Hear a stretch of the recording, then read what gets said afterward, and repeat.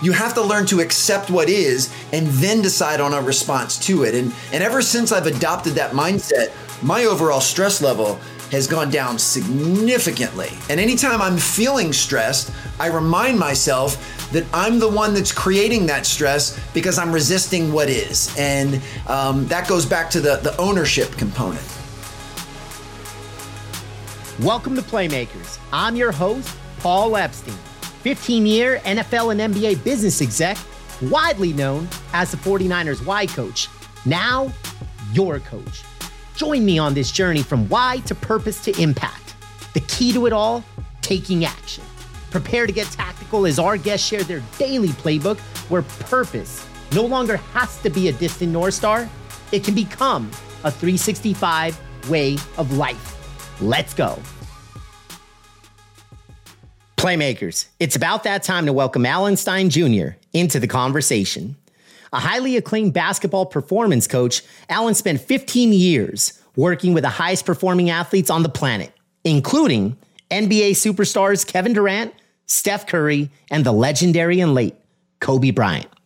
Today, he is blazing trails through the corporate keynote space on how leaders and teams can utilize the same approaches in business that elite athletes use to perform at a world-class level, as evidenced by his clients including American Express, Pepsi, Under Armour, Starbucks, and more.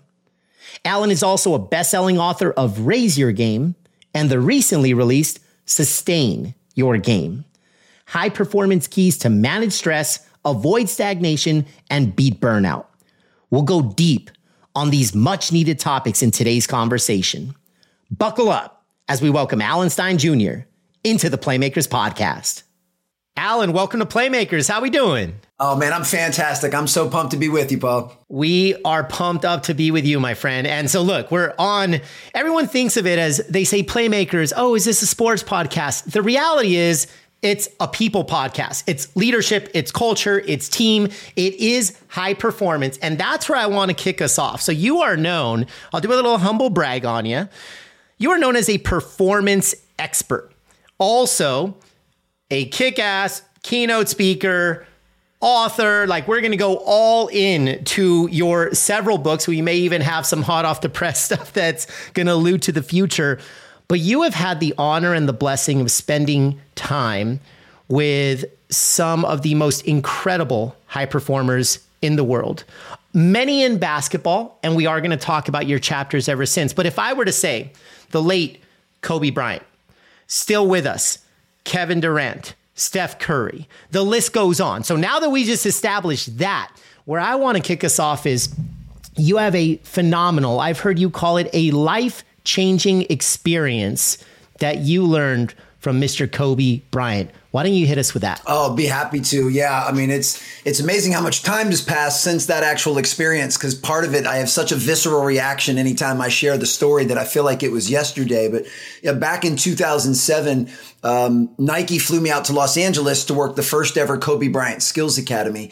Nike wanted to make a commitment to really mentoring and pouring into the best high school and college players in the country. And they wanted to do so with their signature athletes, which of course at the time was Kobe Bryant, arguably the best player in the world in 2007. And, you know, I've grown up my entire life enthralled in the game of basketball. And being a trainer, I had always heard this urban legend of how insanely intense Kobe's individual workouts were. So, you know, when I was fortunate enough to find myself on his camp staff, I figured, you know, this is my chance. This is my shot. So my earliest opportunity, I went up to Kobe and asked if I could watch one of his private workouts. And he was incredibly gracious and said, sure, man, no problem. I'm going tomorrow at 4. And I got a little bit confused because I had just got done looking through the camp schedule. And the camp schedule clearly said that the first workout with the players was the following day at 3:30. And Kobe quickly recognized that confused look on my face and clarified that with, yeah, that's 4 a.m. Well, I couldn't think of a reason why I couldn't be somewhere at 4 in the morning, you know, not an excuse that Kobe would accept. So I'd all but committed myself to being there. And I figured if I was going to be there anyway, I may as well try and impress Kobe. You know, I may as well leave my mark and show him how serious of a trainer I was. So I came up with the plan to beat him to the gym. So the next morning, I set my alarm for 3 a.m. I wake up, I get myself dressed, I hop in a taxi, and I head to the gym. And when I arrive at the gym, it's 3:30 in the morning. So of course it's pitch black outside. And yet the moment I step out of the taxi, I can see the gym lights already on. I mean, even from the parking lot, I could faintly hear a ball bouncing and sneakers squeaking. I walk in the side door of the gym. Kobe was already in a full sweat. See, he was going through an intense warm up before his formal workout with his trainer started at 4. Well, out of professional courtesy, I didn't say anything to him. I just kind of sat down to watch. And, for the first 45 minutes, I was absolutely shocked. For the first 45 minutes, I watched the best player in the world do the most basic footwork and offensive moves. I mean, Kobe was doing stuff that I had taught to middle school age players. Now, this was Kobe Bryant. This was the Black Mamba. So keep in mind, he was doing everything at an unparalleled level of intensity, and he was doing everything with surgical precision, but the stuff he was actually doing was incredibly basic. Well, his workout went on for a couple more hours, and when it was over, once again, I didn't say anything to him. I didn't say anything to his trainer. I just quietly left. But my curiosity kept nipping away, and it eventually overwhelmed me to the point that I had to know. So later that day at camp, I went up to him again and said, Kobe, I don't get it, man. You're the best player in the world. Why are you doing such basic drills?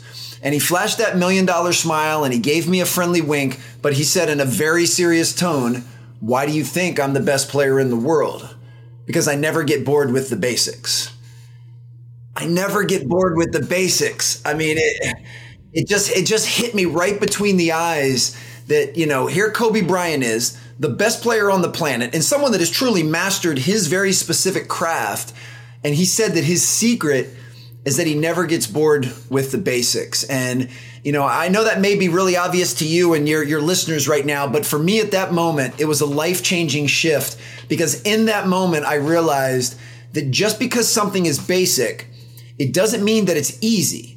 Those words are not synonyms, and yet people often use them interchangeably. Just because something's basic in theory does not mean it's easy to execute. And that lesson of a commitment to the basics and the fundamentals and not confusing basic with easy really shifted my life perspective and philosophy ever since. And, one of the major pillars of the work I do now, whether it's from stage or on page, is getting folks to get crystal clear on what are the basic building blocks and fundamentals that they need to work towards mastery of during the unseen hours to be elite in that specific area of their life. And if you can get that type of clarity and you're willing to have the discipline and the mindset to pursue that, then there's really no limit to what you can achieve. And that's something, a lesson that I'm reminded of daily, and I try and implement in everything I do in my life. And I think that's your superpower, frankly, because as I've heard you, you and I, we've gotten to know each other in multiple conversations, but also I've heard you in other podcasts, and I mean, you're everywhere, and just kudos and shout out to you, man. Like, you are creating massive impact out there in the world. And when I think of your superpower, I think it's how you can translate what started in a gym. It's largely lessons of basketball and how you have learned to apply them to business. And how about this? How you've learned to apply them to life. Like, there are basic, and I mean that in a beautiful way, basic life lessons, basic business lessons that you may have learned from the likes of a Kobe, but you have mastered not only applying them to your life, but what I appreciate is how simple, not easy, but simple to understand you make it for others. So let's go there. If I was to ask you, you mentioned how you've applied it at a high level in your life, but if I could challenge you and say, what are the basics that you focus on? Alan Stein Jr., what does Alan Stein Jr. focus on? What are the basics that he prides himself on the most? Well, I love that question. I'm so glad this is the direction we're going. And I'll actually kind of put it in a silo because there's different facets of my life that I apply this principle to. I mean, I apply them to being the father of 3 children. I apply them to my speaking business. I apply them, in a variety of capacities. So let's look at the keynote speaking business, something, that you're world class in as well. The basic fundamentals of being able to be impactful and meaningful on stage. You have your content, the message that you're actually sharing, the stories, the stats, the applicable takeaways, the actionable takeaways. So you have your content, you have your delivery, your ability to share that in a captivating and compelling way. And then you also have the business of being a speaker, the marketing, the sales, the outreach, the relationships. So, from a fundamental standpoint, those are the 3 fundamentals that I focus on. And I'm kind of toggling in and out of those 3 at all times. I mean, I'm constantly trying to up level and refine my content. When I'm hired for a speaking engagement, I take a tremendous amount of pride in my ability to customize that message. So I have a massive a la carte menu of stories and stats and takeaways and things that I can share with any group, but I want to get to learn them and what's exactly what they need. What does their audience need from me so that I can choose from that menu and customize my content. Well, then I want to make sure that I'm rehearsing it so that I can deliver it in a captivating and compelling way. I want a certain level of intensity and passion to come out, but at the same time, I want to deliver it with some warmth and some humanity. I used to get what I would call coach face, and I would get so intense almost to the point where I'm yelling at the audience.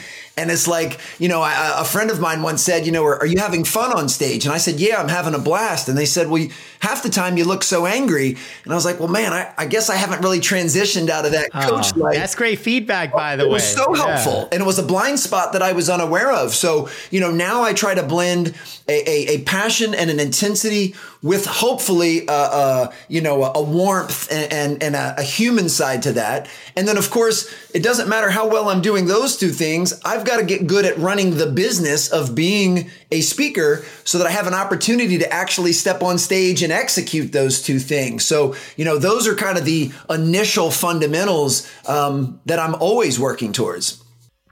Yeah, so I love it. So let's toggle back and forth here. So you took us in a direction of, let's call it one of your primary professions. Of course, you wear multiple hats, but me, like you, one of our Trojan horses or the Trojan horses, we pride ourselves on being keynote speakers and creating massive impact all over the globe. We are here to serve. It is not about us. It is about every single person in that audience. And now you mentioned a couple other hats, though. And there's a club that I'm pretty new to, which you've got a couple extra years on me, and that's the Club of Fatherhood. All right, so I'm a year and a half into the crazy rodeo as we record this, and it feels like a decade, man, and I'm fired up. For you, I know 3 children, roughly like 10 to 12, kind of in that range. So you've been at it. If you were having a conversation with them, and I'm sure you have had these conversations about kids, these are the basics of life. And of course, you're going to keep it simple. It's going to be a short list. And I bet that this is stuff that you're hoping they hold on to in their 20s, their 30s, their 40s, their 50s. Like, these are the things you're preparing them for. What are those couple of basics that you focus on with them that you think is equally as applicable for every playmaker listening in? Oh, man, I'm so glad you went there. And congrats on your fatherhood, man. There's nothing better. I mean, as intoxicating and electrifying as it feels to be on stage, I mean, the moments that you're going to experience as a father will dwarf that in some capacity. So that's really cool. From a parenting standpoint, there are certainly things that I intentionally teach my children, but the vast majority of things I simply try to model for my children, and I try to live these principles out and live these fundamentals out. As Ed Milet says, many things are caught, not taught. That our kids are going to see us doing these things, that I can give my kids a lecture on how important it is to be respectful. And then if they see me being disrespectful to the valet or to a waiter or waitress or something like that, it undermines that principle. So while I'm far from perfect and I'm fallible and I'm flawed and I make more than my share of mistakes, I do my best to model them. And some of the big ones, first and foremost is simply being kind. Being kind is a choice. And I try to make the choice to be as kind and as thoughtful to as many people as I can, whether it's a stranger that I share an elevator ride with for 30 seconds, or it's someone that I've been friends with for 30 years. I do my best to lead and live a life based on kindness. I mentioned respect earlier. I very much believe in being respectful of others, respect the environment, respect other people, respect the process. I respect is a cornerstone of my parenting belief. Another one is humility. I am the first to admit to my children when I make a mistake. When I say something to them that I probably could have said in a kinder or more thoughtful way, I will apologize. And I want my children to see the mistakes that I make. I don't want them to have this false sense of who I am, and a lot of that comes with humility. I'm a big believer that humility is what keeps all of us open to coaching. It keeps us open to feedback. Humility is what says no matter how good we get, we can still get better. So humility is a major piece of that. I also model for my children that we don't control what goes on in the world around us, but we always control our response to those things. And that I want them to be very intentional and thoughtful in their responses, and that life is going to throw adversity at you. They're going to find challenges. There's going to be plenty of things that happen in the world that aren't your preference and aren't to your liking. But how do you respond to those things? So those are a few that just jump up immediately. And I talk to my children about these things, but more importantly, I try and model them in the way that I behave. And I tell you what, when I want to model these things for my children, and I want to live in perfect alignment with the things that I share on stage, because, one of my biggest fears would be that someone in the audience of one of my keynotes sees me behaving in a way that's not congruent with what I shared on stage, and I automatically become a hypocrite in their eyes. The thought of that makes me sick to my stomach. Now, again, I recognize that I'm not perfect. I'm not batting 1,000, that I make boneheaded mistakes, and I occasionally say something that I could probably say in a better way. But I want the person I am right now on your podcast to be the same person I'd be if you and I went out to dinner, and would be the same person I'd be if one of your listeners sees me at Target tomorrow morning. I want to have some congruency with that. So the fact that I'm trying to live this stuff for my children and for those that I serve holds me to a very high standard of excellence and a very high standard of accountability. Yeah, it's interesting. And you brought up more, if you're on stage, you don't want somebody in the audience thinking about, hey, that guy's a hypocrite. I think I've heard you say this in the past before as well, but I know this is true for me. Sometimes we write books for ourselves.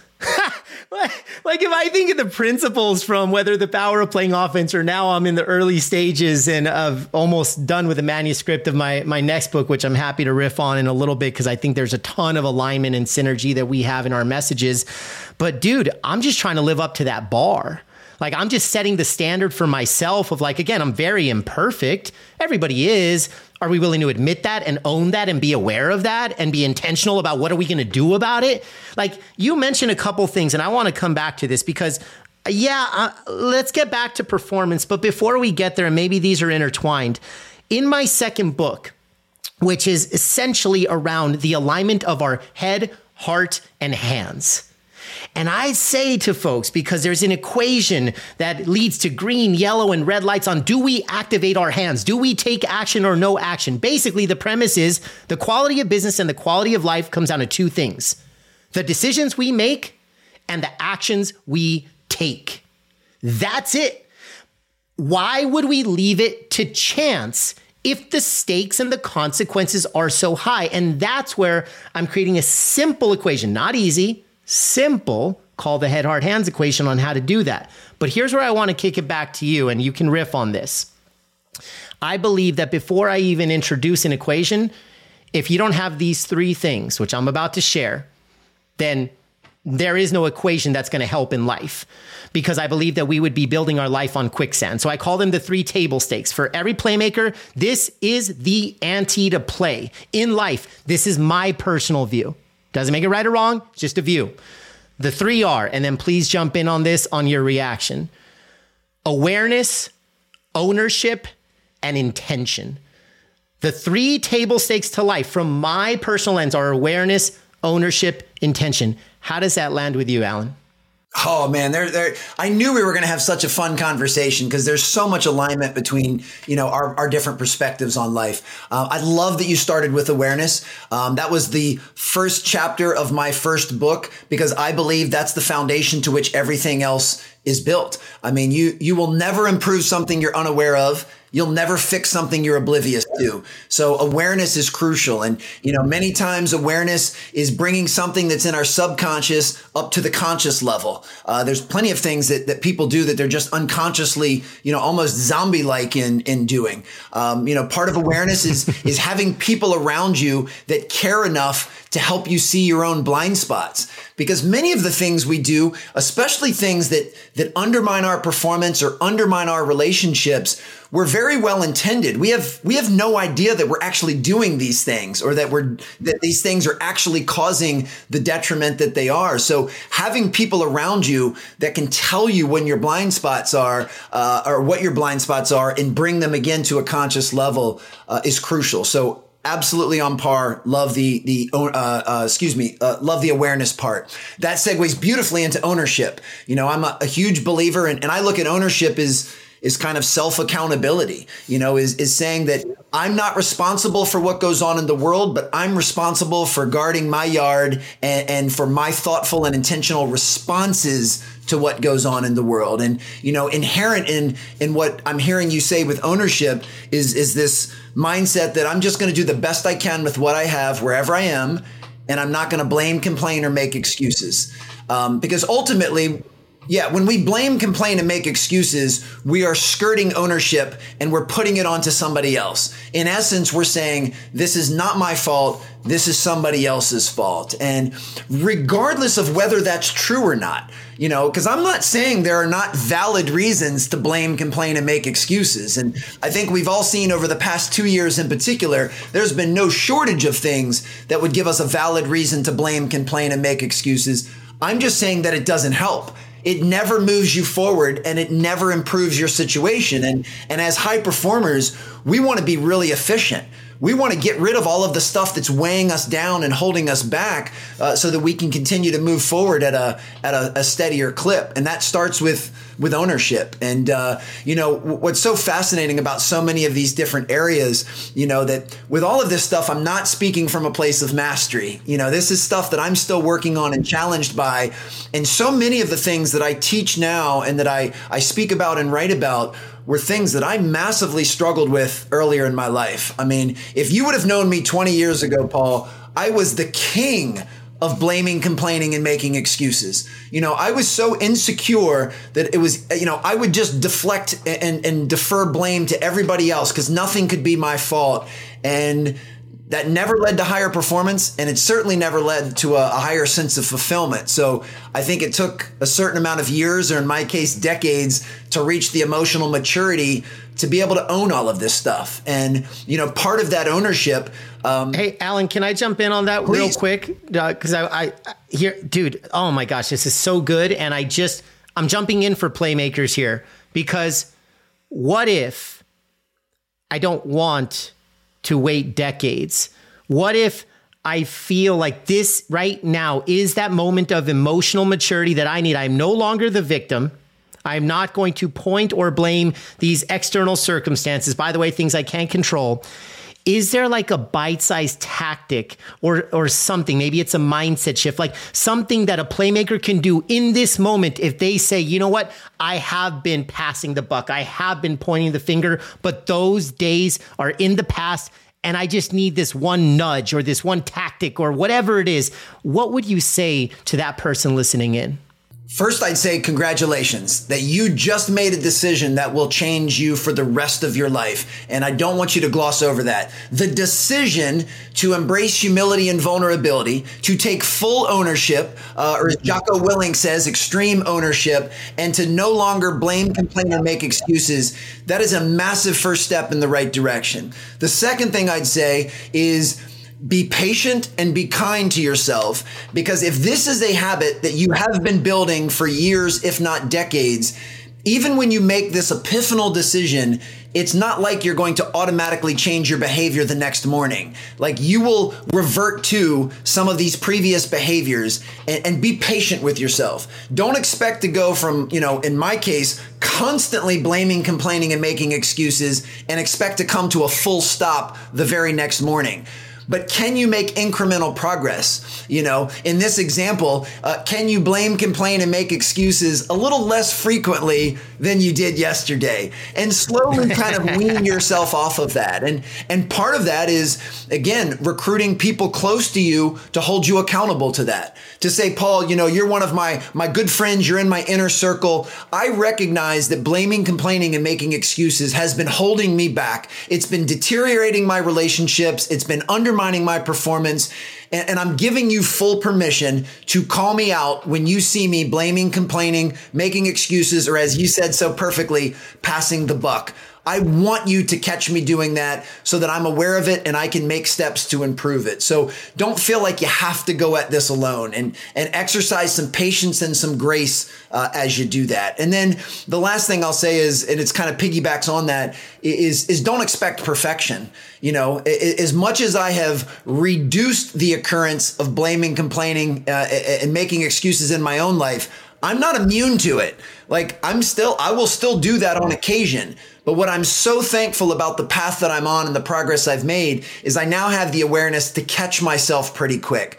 When I catch myself complaining about something outside of my control or passing the buck to someone else, I usually recognize it pretty fast, and I can course correct with some internal dialogue and just kind of laugh and say, Alan, there you go again. That's something the old Alan would do. That's not what the new Alan does. You need to take ownership. So, just be kind to yourself moving forward, but don't gloss over the fact that if you are making that declaration right now, listening to this show, that is a massive first step, and you need to celebrate that and be proud of making that decision, because that already puts you in exclusive club. Most people walking the earth are not ready to make that commitment. They still find comfort in skirting responsibility and blaming, complaining, and making excuses. So be proud of the fact that you're taking that step forward. All right, Playmakers, it's about that time to discover your why. It only takes 5 minutes, and on the other side, you will better understand who you are, how you think, and why you do what you do. Here's how you get the assessment. Text the word why to 310-564-7857. Again, open up a text and send the word why to 310-564-7857. For coaching after, DM me. For now, let's get back to the show. And to your point, this is one of the separators. Like, I may call them table stakes, but to me, correct me if I'm wrong, how could you possibly be a high performer with a lack of awareness if you only own the good but not the bad, and if you don't step in every day with intention? Again, this is not easy, but it is simple to understand. And awareness is, like you said, it's the portal to all of this other stuff. You got to be aware to own the good and the bad. You got to be aware to step into each day with intention. Without awareness, we literally are living on quicksand. And so back to you, and this is something with your latest book here. So Sustain Your Game, High Performance Keys to Manage Stress, Avoid Stagnation, and Beat Burnout. So what I want to do, if stress is one, and then you've got, I'm thinking stagnation 2, burnout 3, there is a chapter within each of those that I would love to just pick your brain. And for all of us listening in right now, you've probably experienced a tremendous amount in these very highly volatile, uncertain times that we've been in. And guess what? Oh, we're coming out of a pandemic, and oh, there's this R word. There's a recession that the body blows are not stopping, folks. So don't think that you're out of the stress or the burnout or the fatigue or the overwhelm. Like, no, we're in the fight. We are in the fight. So over to you.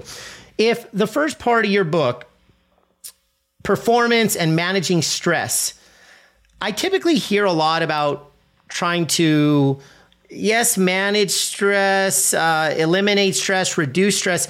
Chapter 5 says using stress. I've never seen that, brother. That even in your table of contents, that stopped me. Like I almost wanted to start at chapter 5. How the heck do I use stress? What did you mean by using stress? First, let's make sure we're coming at this from the same vantage point, and I want to define stress, or at least my perspective of it. And then I'm so glad that's where you went. You know, I've had a handful of these epiphanal light bulb moments, if you will, in my life, and the Kobe Bryant lesson was certainly one of them. But a more recent one was I was listening to an audiobook with Eckhart Tolle, kind of a modern day philosopher, for lack of a better title, and his definition of stress. I mean, it just hit me like a baseball bat between the eyes. You know, he said stress is our desire for things to be different than they are in the present moment. That was it. That was the full stop. And the hairs on my neck stood up. Like I felt this jolt of energy. That's fantastic. And it made me recognize immediately, again, this is after doing it differently for 40 plus years.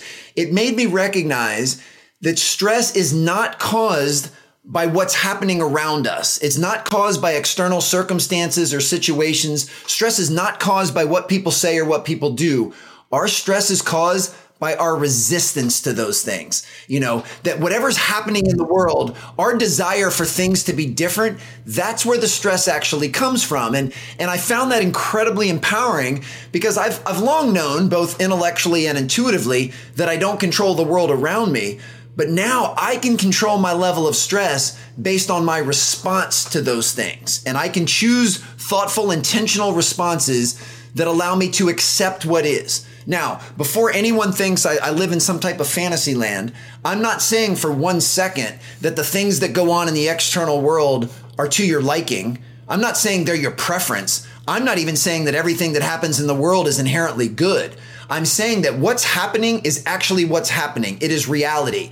And anytime you try to fight against reality, that is an argument you will lose only 100% of the time. You know, you have to learn to accept what is and then decide on a response to it. And ever since I've adopted that mindset, my overall stress level has gone down significantly. And anytime I'm feeling stressed, I remind myself that I'm the one that's creating that stress because I'm resisting what is. And that goes back to the ownership component. Now, with all of that said, and awareness as well, man. Like it's crazy how connected all this stuff is. And there's no shortage of stimuli to induce a stress feeling effect. I mean, there's no shortage of things going on in the world. I mean, you just teed it up perfectly. As if a 2-year global pandemic wasn't enough, that might shoehorn right into a global recession, you know. So as you said, the body blows just keep on coming. But we can withstand that. We can still choose, as hard as it may be. I'm not implying this is easy. We can still choose thoughtful responses to that. And just like any area, a certain level of stress is what keeps us sharp. It's what keeps us focused. You know, I mean, very similar to stress, a sister of stress would be fear. You know, I'm also a believer that we need a certain amount of fear to keep us safe. You know, I believe that fear is healthy. Being scared is what paralyzes. So, but think about it. We need it within some level of moderation. If I am too scared to leave my apartment because I'm afraid of getting hit by a car, well, that's going to be a problem. Like that's going to disrupt my life if I can't even leave my apartment. However, if I just go running out in the middle of every street, I don't look both ways, I'm not even remotely fearful of a car running me over, well, that's probably not going to end well for me either. So I need a certain level of fear to keep me on point. It's kind of like Goldilocks and the Three Bears. You know, you want to find that midpoint. And it's the same thing with stress. You know, we want to put ourselves in environments that are going to challenge us, that are going to keep us sharp, that are going to, you know, give us a little bit of butterflies and excitement before we take that stage or before we lean in to kiss a new partner or whatever it may be. That stuff keeps us sharp and it's very healthy. We just don't want it to go overboard to the point that it immobilizes us or that it undermines our ability to perform. Yeah, no. And this is why we're talking about this, because I love how you brought up, you said the sister. I love this, how you talked about fear. So we all playmakers out here, what we strive for is to have that growth mindset. Obviously, thanks to the fine works of Carol Dweck, and now it's become more of a movement, right? Nobody wants a fixed mindset. We all want a growth mindset. Of course, that's another table stake of life, probably. But what I love is, then you think of the likes of Brene Brown. Okay, you could have courage, you could have comfort, you cannot have both simultaneously. One of my core values is courage. The way I define courage, and this is how it ties back to what you said, it is standing tallest when fear and risk are highest. Meaning, I cannot be courageous if I don't feel fear. I would have nothing to overcome. And so if stress, that's me using fear, playing offense with fear to my advantage.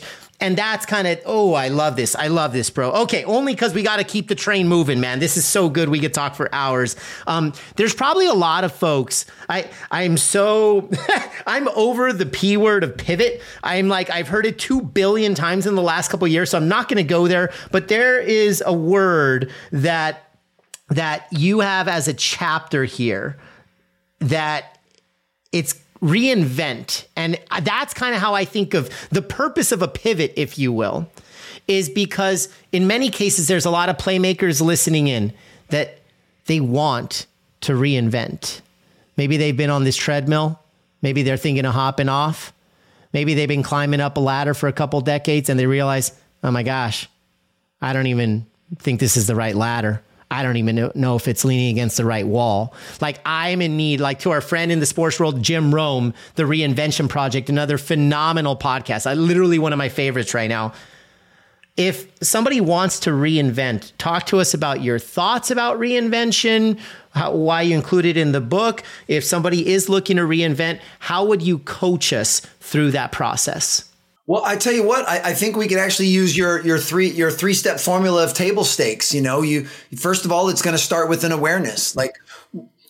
Why do you feel a need to reinvent yourself? What has come to your awareness that you realize that what you've been doing is either no longer fulfilling, what you've been doing is no longer working, and then of course the next step is taking ownership on that and being able to say, I'm the one that has created this current life. I'm the one that's created, whatever it is that I'm experiencing right now. I've created this reality, and I'm not blaming that on anybody else. But now I need to get crystal clear and have great intention on the person that I'd prefer to be, or the job that I'd prefer to have, or again, fill in the blank with whatever it is that you're looking to reinvent. And you got to get crystal clear on that. And once you've set that intention, then you can figure out, what are the steps, and there's a sliding scale to that reinvention. I kind of skewed towards one end of the spectrum and left an industry of basketball performance training that I had spent my entire career in. And I chose to completely reinvent myself in a brand new industry where I had no name recognition, no brand credibility, never had a corporate job in my entire life. And so that was certainly, on one end of the spectrum, but that's not always necessary for folks. I mean, you can make some of these smaller, more incremental reinventions and change. If you're working within the constructs of a traditional business, but you're feeling that you're approaching some burnout or stagnation, maybe you can assume a different role within the company, or maybe you can shift and work within a different department. You can reinvent yourself. Maybe you go from being in marketing to being in sales, but still work for the same company because you love the culture and you have great tenure there. So it's constantly, learning and continually unlearning the things that aren't serving us and then making those tweaks to reinvent. And, one of the things that impresses me most in any area of life, whether it's sports or business or the arts, is longevity and seeing someone that's been valid in their industry for decades. And, it'd be almost impossible for you to bring up any name of note and not know that they've reinvented themselves probably a few times over. And to me, that is, it's almost like a rebirth. It's like, hey, I'm going to be new at this again. I'm going to be a rookie. I'm going to be a novice. And I crave that. That was one of the reasons that I was so excited to leave the basketball training space and start something new. It was a brand new challenge, and that challenge invigorated me. I admittedly was starting to get complacent towards the end of my basketball training. I was putting on the cruise control, and jumping over to the corporate keynote speaking absolutely relit my fire, and I reinvented myself in every way possible. It reminds me of what my former boss at the NFL league office said. He's now chief business officer for the LA 2028 Olympics. And he told me this line that I'll never forget. And he calls me, he's one of the first calls that I got when I take my Jerry Maguire leap out of the sports industry. And I'm like in the 0.1% club of the crazies that actually leave the sports industry. So you can join me in that crazy club, my friend. But what he told me was, the easiest thing to do in life is to stay on the treadmill you're on. I'll repeat that. The easiest thing to do in life is to stay on the treadmill you're on. So playmakers, that could mean a job. That could mean a relationship. It could mean a lot of things. And maybe you are in the right one. And in which case, God bless. And you stick with that, man. You fight to keep that. But if you're not happy, if you're not fulfilled, if you're not intrinsically, if you're not saying, thank God it's Monday, if it's only thank God it's Friday, that's a problem, because you're going to work over 100,000 hours over the course of life. That's a long freaking marathon. And so, you got to get some juice out of that. You got to get some juice. And that's where I'm going to take us, the third section of your book. You've mentioned the word a couple of times here, but if somebody listening in, your closing chapter is titled fulfillment. Simple. It's one word. Not simple to attain. It's simple to understand the concept. So maybe for one, I would start by asking you, what does fulfillment mean to you? And then two, kind of pass the baton to those listening in, that if we haven't found what fulfills us, what should we do? But let's start with what it means to you, and then let's talk to all of our playmakers out there. I believe this quote was first attributed to Bob Marley. I hope that is correct. And I actually have it tattooed on my arm. And that is, live the life you love and love the life you live. And that's kind of a succinct way of saying how I define fulfillment. It's finding meaning, it's finding joy in what you do, in who you do it with. And I'm not even just talking from a vocation standpoint, like who you do this thing called life with, and what you do. If you find meaning and purpose in that, to me, that's true fulfillment. And what's been really interesting in my own journey, and I'm 46 years old at present, so I consider myself at about the halftime of my life. I think I'm just now entering the back nine, hopefully, if I keep taking good care of myself. But, and I would imagine my journey is very similar, at least my perspective, to many of the high performing playmakers you have listening. In my early life, in my 20s, I was heavily driven by material success. I wanted the external trappings of really nice things. And that was kind of my driver. And then as I got a little bit older, into my early 30s, I was less worried about the material items, but I just wanted to be successful. Part of that was I wanted the adoration and affection from peers, and I wanted to be recognized, and I wanted to achieve, and I wanted people to know that I was good at what I did. And of course, all of this was coming from a place of insecurity, but I kind of went from, monetary being my main driver to then success being my driver. And then I think I heard some motivational speaker, it might have been Jim Rohn, or it might have been Zig Ziglar, somebody talking about the shift from success to significance. And I don't think I really understood what that meant at the time. But I kind of said, okay, now I want to live a more significant life, and I want to start taking the spotlight off of me, and I want to start putting it on to others. Like, I want to be measured by how much I'm impacting and helping others. And that was a massive transformation. And part of that transformation, I kept thinking to myself, what do I want? And I kept hearing that we should all want to be happy, that happiness is an important part of that. But my problem with happiness is that happiness is an emotion, and like other emotions, it's ever fleeting. No one is happy 24/7. It expires. Yeah. So happiness, I think the intent behind happiness being the goal is a noble one, but I think it's a constantly moving target. So what I finally landed on was, instead of happiness, I want to go one layer deeper, and my now ultimate goal is fulfillment. And part of where I derive fulfillment is through that lens of significance of, am I being of service? Am I doing something of meaning? Am I making a difference in people's lives? You know, one of the mantras that I live by is, you know, a candle loses nothing by lighting another candle. You know, am I using... Ooh, hit us with that again, brother. Hit us with that again. This is one of my favorite mantras, and I don't know who said this first. This is not an Alan Stein Jr. original, but it's a candle loses nothing by lighting another candle. You know, if I have a candle and I light yours, it doesn't take any of the light away from mine. Mine's still fully lit, but now so is yours. And now if you go light someone else's candle, we've got something really special. And that's kind of how I view significance. And that's actually where I derive my fulfillment from. So that's kind of the stage I am now. And, you know, do I still like nice things? Absolutely. Do I still want to be financially free and provide for my children? 100%. But those things are no longer the driver for what I do. Fulfillment is the ultimate North Star. And I'm a believer that those external trappings, if I so choose to have them, will just be a byproduct of my pursuit of actual fulfillment. So good. And so many places we could riff on this. One of the quotes that I know, and I'll attribute it to Tony Robbins: success without fulfillment is failure. Success without fulfillment is failure, because fulfillment is the scoreboard that counts. And we weren't trained at a young age to think like this. I'm not knocking society. Again, I am not passing the buck. Not blaming parents. I'm not blaming society. I'm not blaming my teachers. I'm just saying, I, like you, we can attribute it by decades. Let's play that game. But man, I was heavy on the success train, man. I was heavy, dude. And I don't regret it.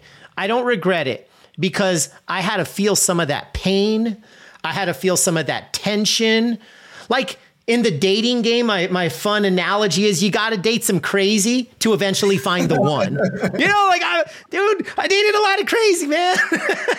But I needed that, because then when I found the one, like, dude, in a matter of moments, I was like, wow, this is really different.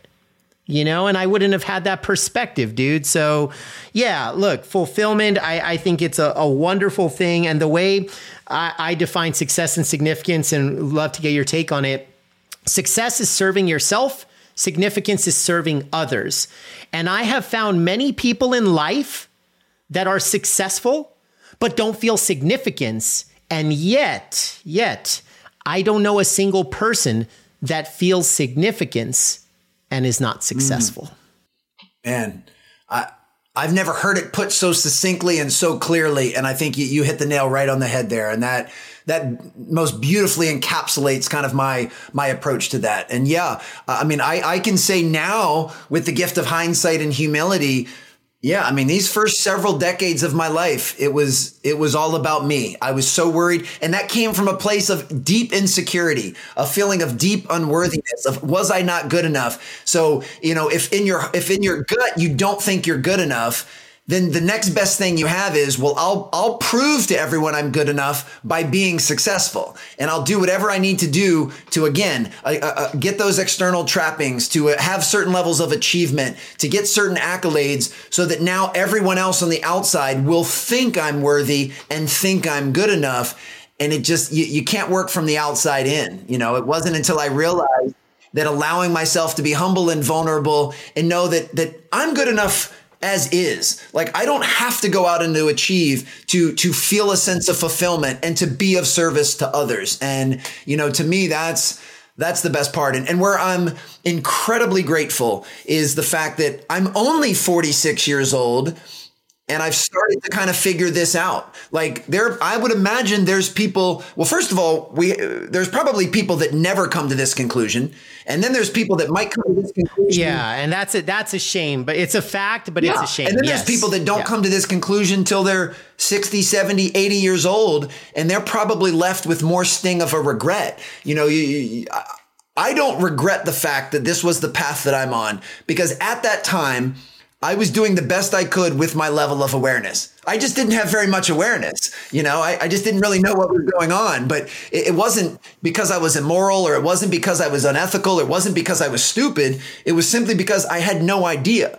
And now that I have the idea, I'm thankful that's the path I was on, because now I say with full optimism, my best days are still ahead of me, and I've lived a great life. I still think my best days are in front of me. So, I never mind reminiscing and looking back at some fond memories of the past, but most of my focus is on the present moment and having the optimism to believe that my best days are still ahead. And this is part of that perspective. And I also know that my perspective will continue to evolve as I hopefully work closer to more self-actualization. I mean, I'm not for 1 second saying I have life figured out at 46. I just say that I'm thankful for what I have figured out by 46. I hope I'm even wiser at 56, 66, 76, 86 and keep it going. Oh, yeah. And I have no doubt that you will, my friend. So before we cut out of here, I have one final quick hit question. But before we get there, dude, I promise you, every playmaker listening in is like, oh my gosh, like, where do I find more about Alan and where do I get more about his books? And like, hey, if I wanted to bring you in as a speaker, talk to us. How can playmakers find you, follow you? Please guide us closer to you. Well, thank you so much. This was so much fun. I knew this was going to be a great time. I love everything that you do in your work. And if folks are interested in more, alansteinjr.com is the main speaking site. I have a supplemental website, strongerteam.com, that has some additional info on, I do some one-on-one coaching and my podcast and books. I'm very easily found on social media at Alan Stein Jr.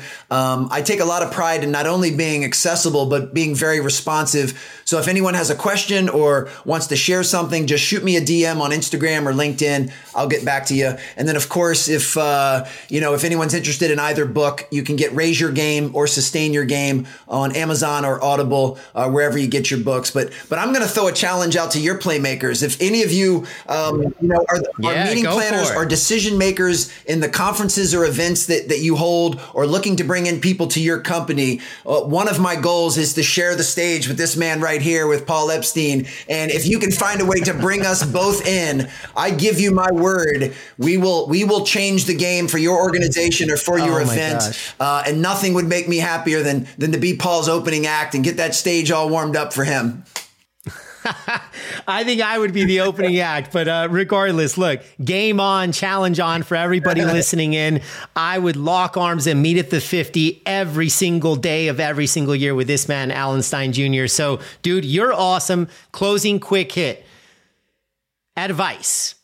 Number one piece of advice that you have either given or been given. You can take it either way. Leave us with that, and we're going to exit stage left. When I was in middle school, a coach said, Alan, you need to find what it is that you love to do. You need to find what it is that you're naturally pretty good at, and you need to find where those two things intersect. And that point of intersection will be your strength zone. So find what you're passionate about, find what you're pretty good at, and find where those two things crisscross. And that point of intersection will be your strength zone. And he said, the more time you can invest in your strength zone, the higher you'll perform, but the more fulfilled you'll feel. And I'm very thankful that even though my point of intersection has changed a lot over the years, I've lived by that ever since. And it's done me well. Again, I've lived an extraordinary life thus far because I'm constantly combining things that I love with things that I'm naturally fairly decent at. And I think that's a recipe that can be applied to young or to old. And it's certainly one that I adopt in my life all of the time. Playmakers, go attack that strength zone. Alan Stein Jr., from the bottom of our hearts, thank you, brother, for being on Playmakers. My pleasure. This was so much fun. Another episode in the books. You know the drill. If it added value to your life, subscribe, share, leave a review, and help grow our Playmaker community. For keynote speaking and why coaching, visit paulepsteinspeaks.com. And last call, if you haven't already, take your why discovery now. Pull out your phones and text the word why to 310-564-7857. Again, text the word why to 310-564-7857. Playmakers is proudly produced by Detroit Podcast Studios. Until the next time, dominate the day on purpose.